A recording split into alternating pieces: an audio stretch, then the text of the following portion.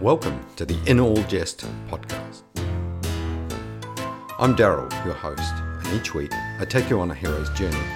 I leave my safe, normal world and face many obstacles on my quest to publish not just one, but 6 epic fantasy novels.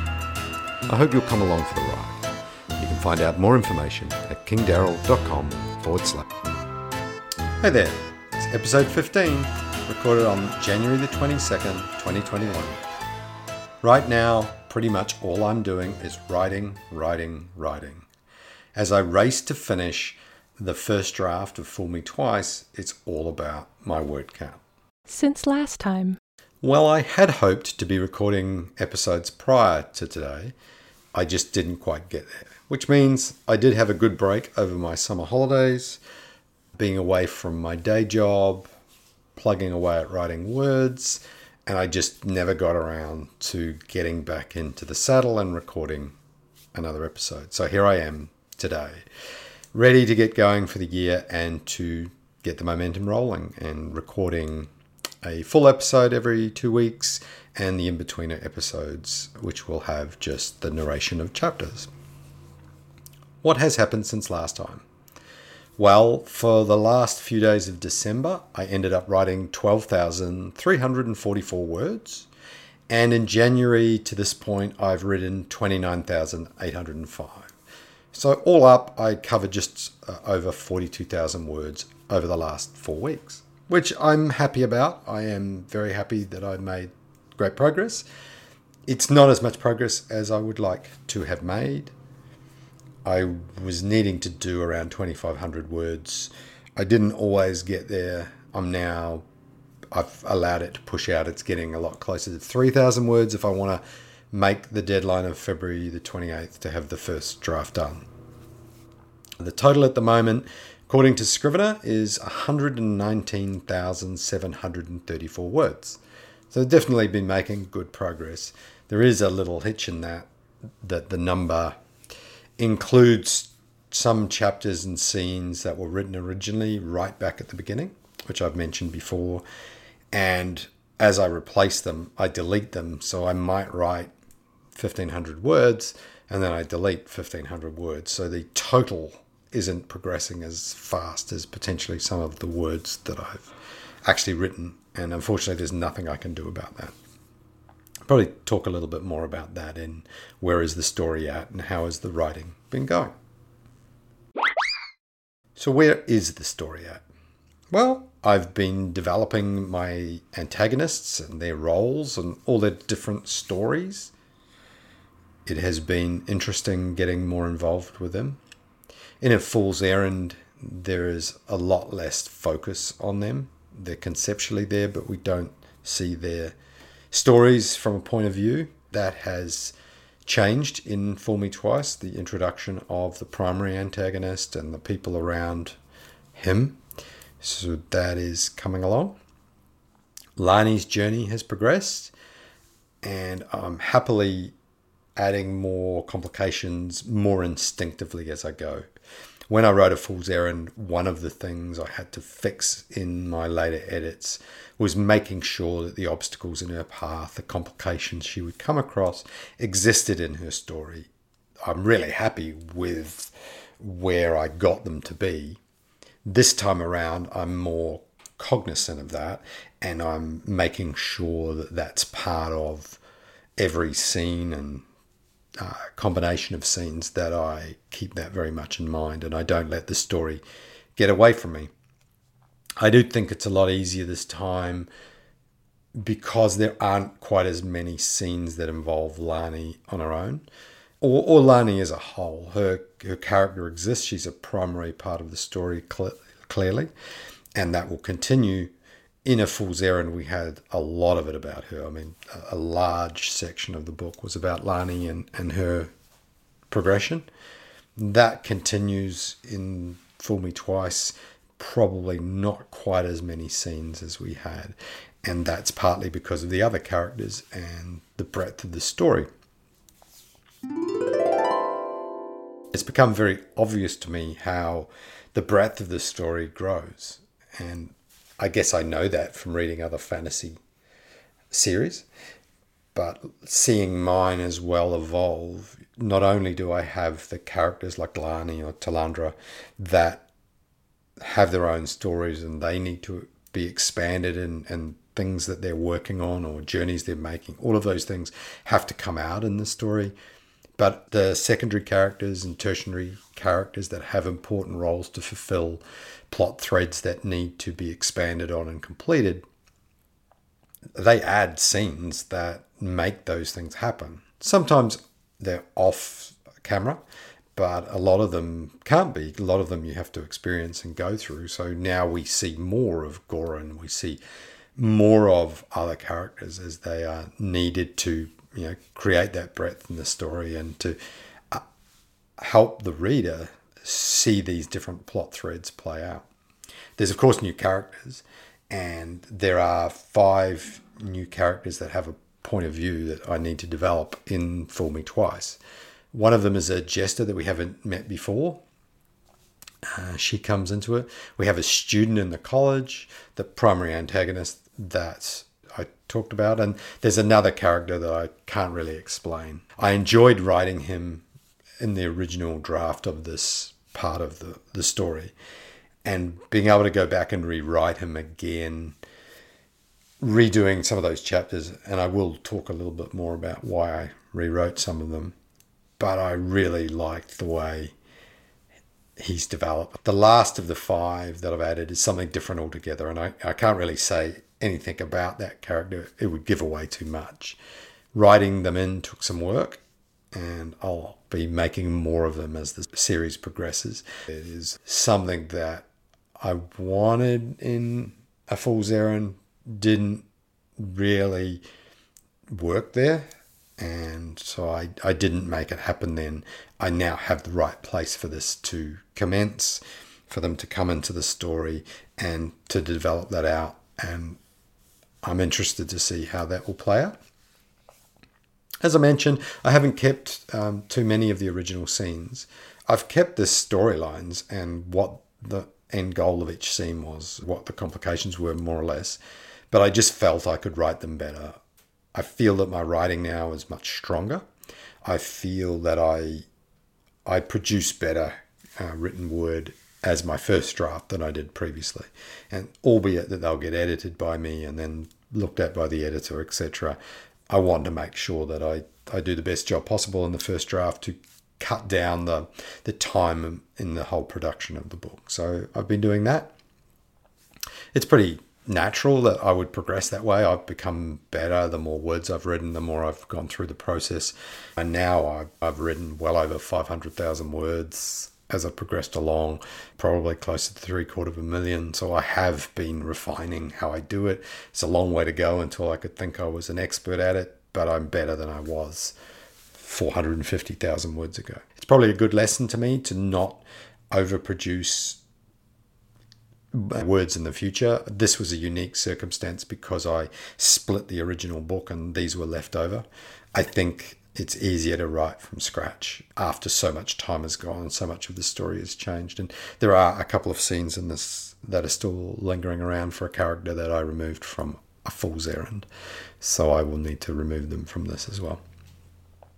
Of course, I've deleted words as well as written new words, so the total word count just doesn't go up as fast as I'd like. But if I write a whole new scene, say 1,500 words, and then I delete one previously that was 1,500 words, my net gain is zip. But that's just the way it is. Interesting thing, in the last couple of weeks, I've built a distance grid. Now, you may be familiar with the road assistance organizations do them, travel companies do them, where you have 3 or 4 cities on the left, 3 or 4 across the right, and it tells you the distances between them if you're touring around an area. I have this massive spreadsheet of many of the cities and major towns on Daratan and listed them out in a grid, and as I measure the distances as I need to, I'm writing them in there so that I can quickly go back and see the distances without having to remeasure them time and time again. And this is really important for me to maintain the timeline. Being able to maintain the timeline if a character is going from Calais to Dued and it's this distance and then someone else is coming the other way or going to be passing through Dued, I need to make sure that everything coincides the timing-wise, that things don't get out of whack. And that is getting more and more complex as I've got more and more people in motion in different parts of the world. I just need to have something to keep them. Yes, I could measure them every time, but doing something multiple times just doesn't make sense, and I'd rather be writing. And little tools like that help me maintain the integrity of my world. They help me keep it more realistic. Yes, it's a fantasy series. I do have a little bit of freedom to bend time or do things if I wanted to. But I really would like that the integrity of this is kept strong. The rules of the world are kept together. There's distance, riding, walking, carriages have certain distances. Are we on a river paddling a canoe? Are we in a boat? All of those things. There are different distances that people can cover depending on what method of transportation they're using, and I want to keep that reasonably accurate there. And probably the last thing is just learning how to make my antagonists be people and not just the bad guy or the opposition. I am enjoying making their stories real.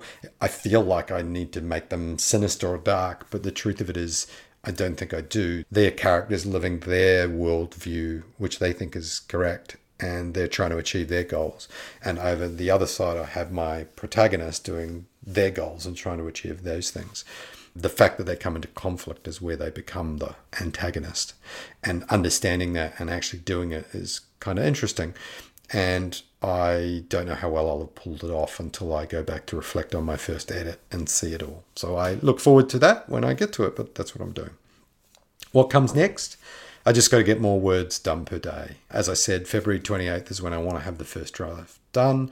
I'm either going to have to commit more weekend time to lift my average or get less sleep or something like that, but I need to get to 2,500 to 3,000 words a day if I'm going to get there. A couple of solid weekends of 5,000 or 6,000 words would help bring that back down again, but, got to be realistic as well. I'm going to get back to the regular episodes on this podcast. Every 2 weeks, I'll do the full outline of where I'm at, and the in-betweeners will be narrations of chapters. I got to manage all the plot threads. I have notes and notes and notes and notes of this person's got to do that and this person's got to do that, etc. I've got to do that. I've got to keep on top of the storyline and things that are developing. But really, it's about writing more words, and that's what I've got to do. One bite at a time. Lani. The woods only provided some shelter from the rain, and Lani was getting wetter. She was tired, and her body felt like it was shutting down. Finally, she slumped down against a tree and let the feeling of hopelessness wash over her. She didn't care how wet she got anymore. She was cold already, and that wouldn't change with more rain. Sitting there on the ground was enough. With her head buried in her knees, she tried to fall asleep, but it wouldn't come.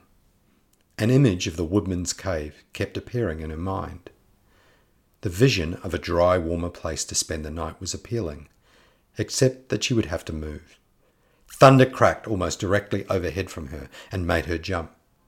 The surprise broke the hold her thoughts had on her, and she stood, unable to shake the feeling, to head to the cave. She pushed off from the tree that had been her shelter and trudged further into the woods. Even with no one around, she was startled every time her feet crunched through the undergrowth, or a branch pulled against her arms. Her heart still pounded, her eyes naturally scanning every direction, all her senses on high alert. What light left with the cloud cover was almost gone as she broke free of the tree line into the small clearing in front of the cavern entrance. Cautiously, she crossed the open clearing towards the cave entrance, stopping on the well-worn road that ended in front of it. It was only 20 paces across, big enough to expose her, too big to easily escape. Pausing to acquaint herself with her surroundings, she realized that something wasn't right and she wasn't alone. Even in the fading light, she could tell the ground around the entrance was heavily disturbed, as if something had been dragged through it. Lani stepped a little closer, the dry ground near the entrance drawing her towards it. As she got closer, a familiar smell stopped her in her tracks. Despite the damp, earthy aromas from the storm, she knew the smell far too well. That smell of rancid blood and dirty wounds had lived with her since she was small, When you lived on the street, you often carried some type of wound that healed slowly, or came across a body down some alley or lane. There was no noise inside that she could hear.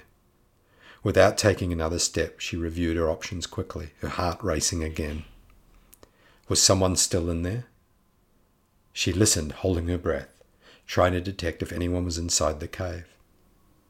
She couldn't detect anything over the fall of the rain and wind in the woods. Despite those sounds, there was unnerving stillness surrounding the area near the cave. She had few options now. She was exposed, standing out in the open, and was drained. She hadn't eaten for 2 days, and her mouth was dry and acidic from vomiting. Could this day get any worse? Lani wanted to turn and run, but she felt like she was being pulled towards the cave. Not physically, but it was as if her mind was being pulled there. She was just getting wetter standing in the rain. She either had to run or confront what or whoever was inside the cavern. She clenched her fists, scrunching her eyes as she cringed in on herself. "Who's in the cavern?" she blurted out brashly, trying to mask her false bravado. No response. More silence. Despite a creeping sense of dread, she tried to strengthen her tone. "I said, who is in the cavern?" The cough sounded like an explosion out of the silence and was followed by a sickly gasp. "I can't move," the cracked voice gasped out of the dark cave. A male voice, another wet cough, several gasps for air. "I don't have much time left," was all he said, nothing more. There was a short scratching, and a glow came out of the cave. A dull blue glow, enough to see within the cave, but hardly enough to be noticed anywhere else. An unnatural glow that Lani couldn't recognize from anything she'd ever seen. What makes it glow like that? Can I see him? "Are you alone?" she called out as she took several cautious steps closer to the cavern. She could hear his wheezy half-breaths, but no movement from within the cave as she waited for a reply. "I am," seemed to scrape out of his throat with great effort. Without other plausible options, Lani cautiously crept closer. The trail leading up to her left, away from the cave mouth, while steep and narrow around the rocks on the cavern roof, was clear and would be her best chance to escape if things turned bad. The glow weirdly didn't get any brighter the closer she got. It just had a hue that enabled her to see inside without giving off any bright light. She could see his body slumped against the wall, barely inside the cave mouth. He wasn't going to be attacking her any time soon.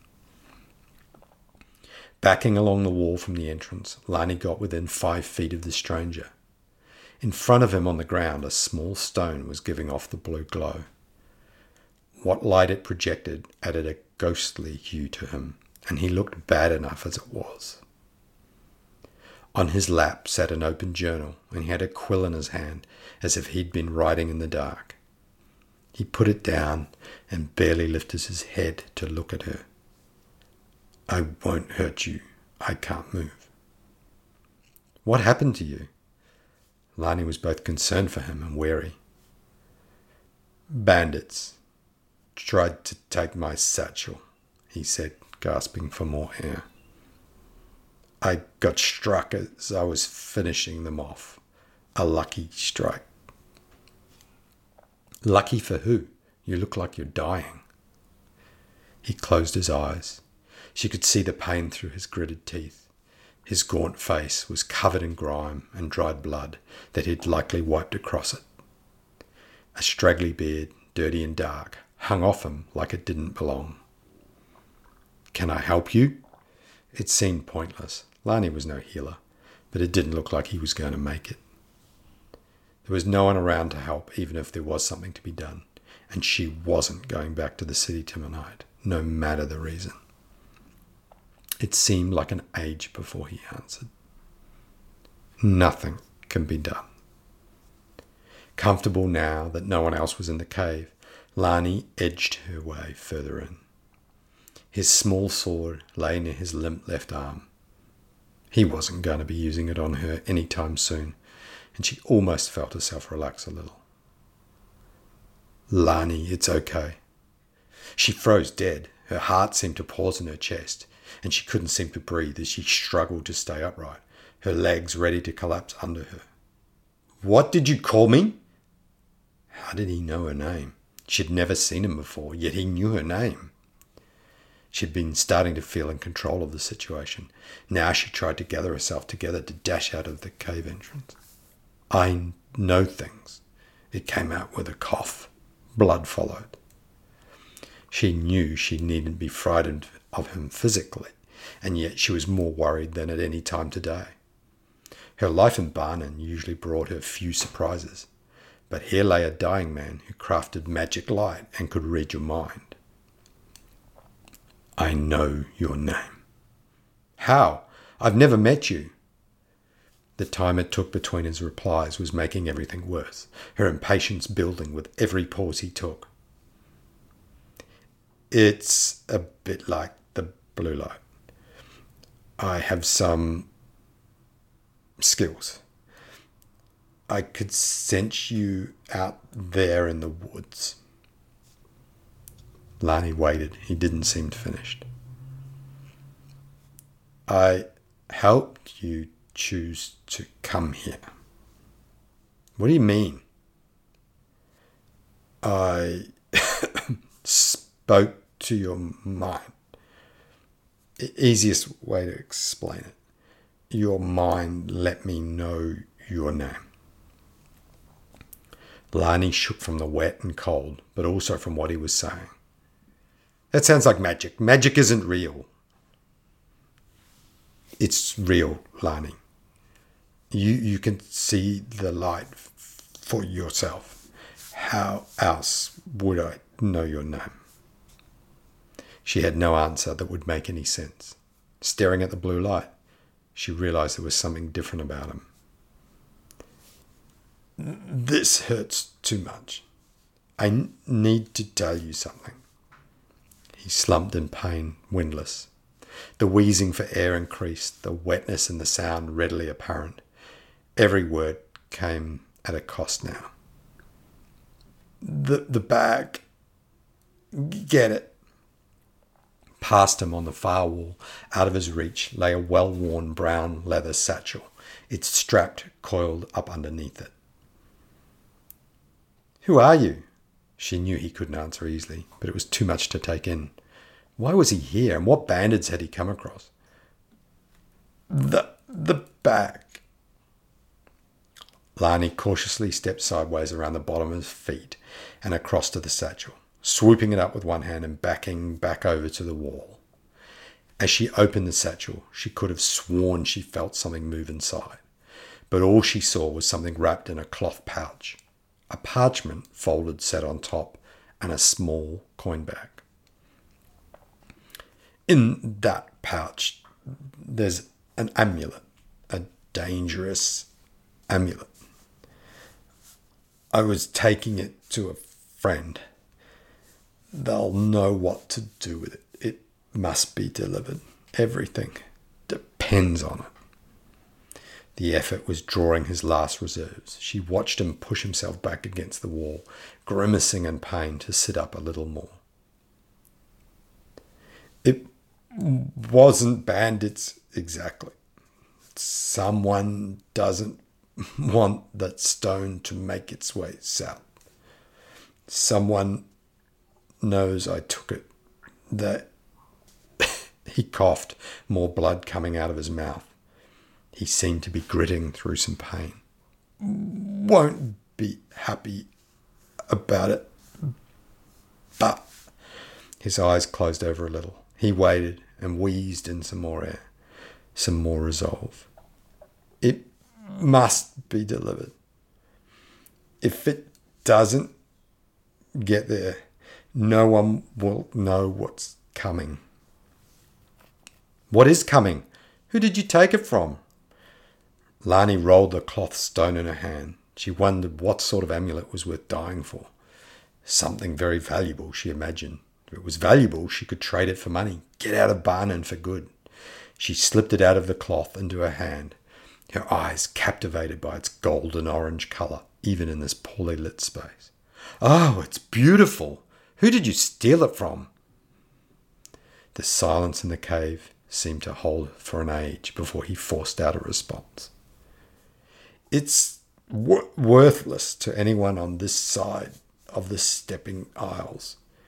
It's no jewel. It's evil." "Evil, you say? How can a stone be evil? I think you're lying to me to finish your deed. I think it's my amulet now, and I'll decide what I do with it." He gasped, horror written across his already deathly face. He dragged his right arm across his body and struggled with a pocket on the front of his gambeson. Without the use of his other arm, he could hardly get his fingers inside.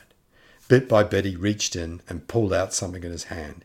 He flicked it as far as he could toward Lani, as a small cloud of shiny dust flew in front of her, strange light bursting and tiny pixels from it, and sharp crackling sounds. Her concentration broke in fright at the strange cloud and noises. Looking down, she felt the weight of the amulet unnaturally heavy in her hand, and without thought opened the pouch to it. The pouch seemed to draw it in, like invisible tentacles, grasping it and dragging it in. As soon as it was all wrapped up, her head seemed to clear, and the thoughts she had had seemed to slip away. It was as if she could see everything in a different light. She looked around, but nothing had changed. The cave was still the same, and the glow a deep blue. It only just let off enough light. "What did you do? What was that light? What is this amulet and pouch doing?" Lani dropped the pouch to the ground while fighting the part that had liked having it out. "The pouch, it stops the evil creeping out from that stone. It will try and protect you from it, but only if you let it. I forgot to warn you about the pouch before you picked up the satchel. It was already working on you, the stone, when you opened the pouch. Your greed was fueled by it. Without the pouch and the knowledge, you would just leave with it and they'll find you." The effort was getting too much. He desperately tried to suck in bursts of air. His eyes stayed closed. He slumped and appeared almost asleep, or worse. Lani moved closer, lifted a still water skin that sat beside him, and tipped some into his lips. He sucked at it as best he could. "Who will find me?" He grunted. She wasn't sure what to do. The fear had been replaced with concern. Concern for him, concern for herself. There was nothing she could really do for him now. The cut across his gut was too deep, and the amount of blood pooled in the dirt below him was too great. A small bunch of flies were already buzzing about and crawling on him. She made sure the stone was back in the satchel and snapped it closed. Stepping around him, Lani gathered what he had dropped in the cave when he had been dragging himself in: a coat, the sword, and the satchel. He lifted his head with a start. It caught Lani by surprise, and she jumped back. He wheezed harder. His voice was almost gone. "Let me finish my writing, then I will tell you more." Lani wrapped his coat around herself and watched him painfully writing words into the journal. She couldn't make out the ink from where she stood. Not that it would matter, as she couldn't read anyway. He struggled, dipping into the small pot on the ground, but eventually finished, and closing the journal, put his quill down. "Listen now, you must. My name is Ashantha Prabhuan. In this journal is all the knowledge my people will need to know." He stalled, letting some blood run out of his mouth. "About the amulet and what happened to me." "What people?" "I come from a private group of people. They look after things without everyone knowing." "What things?" "Lani, I don't have long left. Let me tell you." She had to wait for him, the outburst causing him more pain. "Sorry." The amulet comes from Endirk. They want to do something bad with it. I made some notes. He wiggled the closed book on his lap. There's something wrong with the stone. It tries to control your mind and make you do things. Don't let it out. He stopped, his head dropping to his left. Lani tried more water, but his mouth could hold nothing. He was slipping away. He grabbed hold of her wrist, surprising her. There was a strange strength in his grip, belying the state of him. His dark brown eyes bored into hers. He said nothing to her, but she felt sorry for him, like she would do anything he asked, not that she could save him. A long way south. Calais. Go to Calais. Take the amulet and my journal. Lani, you must, or all is lost. You must get to Bosu. He's safe. Trust only him with this. Bosu. Safe.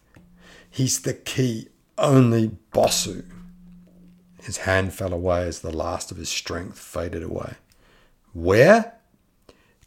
Calais. He's safe. Song. Song? Do you mean strong? Weaver. Song Weaver. What was that? Lani asked desperately, his words faint and empty as his breath died within him. Don't die. Tell me what you mean. His head dropped and his body slumped to his left onto the ground. A chill came across the cave and then passed, and a hollow whistle sound seemed to escape his mouth and blew from him out the entrance and off into the night. On his left hand, a small ring went red momentarily and then returned to its silvery colour. All Lani could think was that this was a dream. It was too surreal to be true. She stared at his dead body, squatting beside him, holding the water skin. The blue light was fading fast, and the darkness was claiming back the cave. Creeping to the back of the cave, stunned and silent, she slid down the wall and sat in the farthest spot from the entrance. Her head ached. Too much had happened today. The blue light finally went out, its very existence intrinsically linked to the dead man. Too tired now to think or to move, Lani finally dozed off despite the dread and worry in her mind. Thanks for listening to this chapter of the In All Jest podcast. For the show notes and more about this podcast, visit kingdaryl.com/podcast. You can contact me through that site and find me on Twitter @IReckon. If you enjoy the show, please tell others, share my posts, and review it on your favourite podcast platform. Till next time.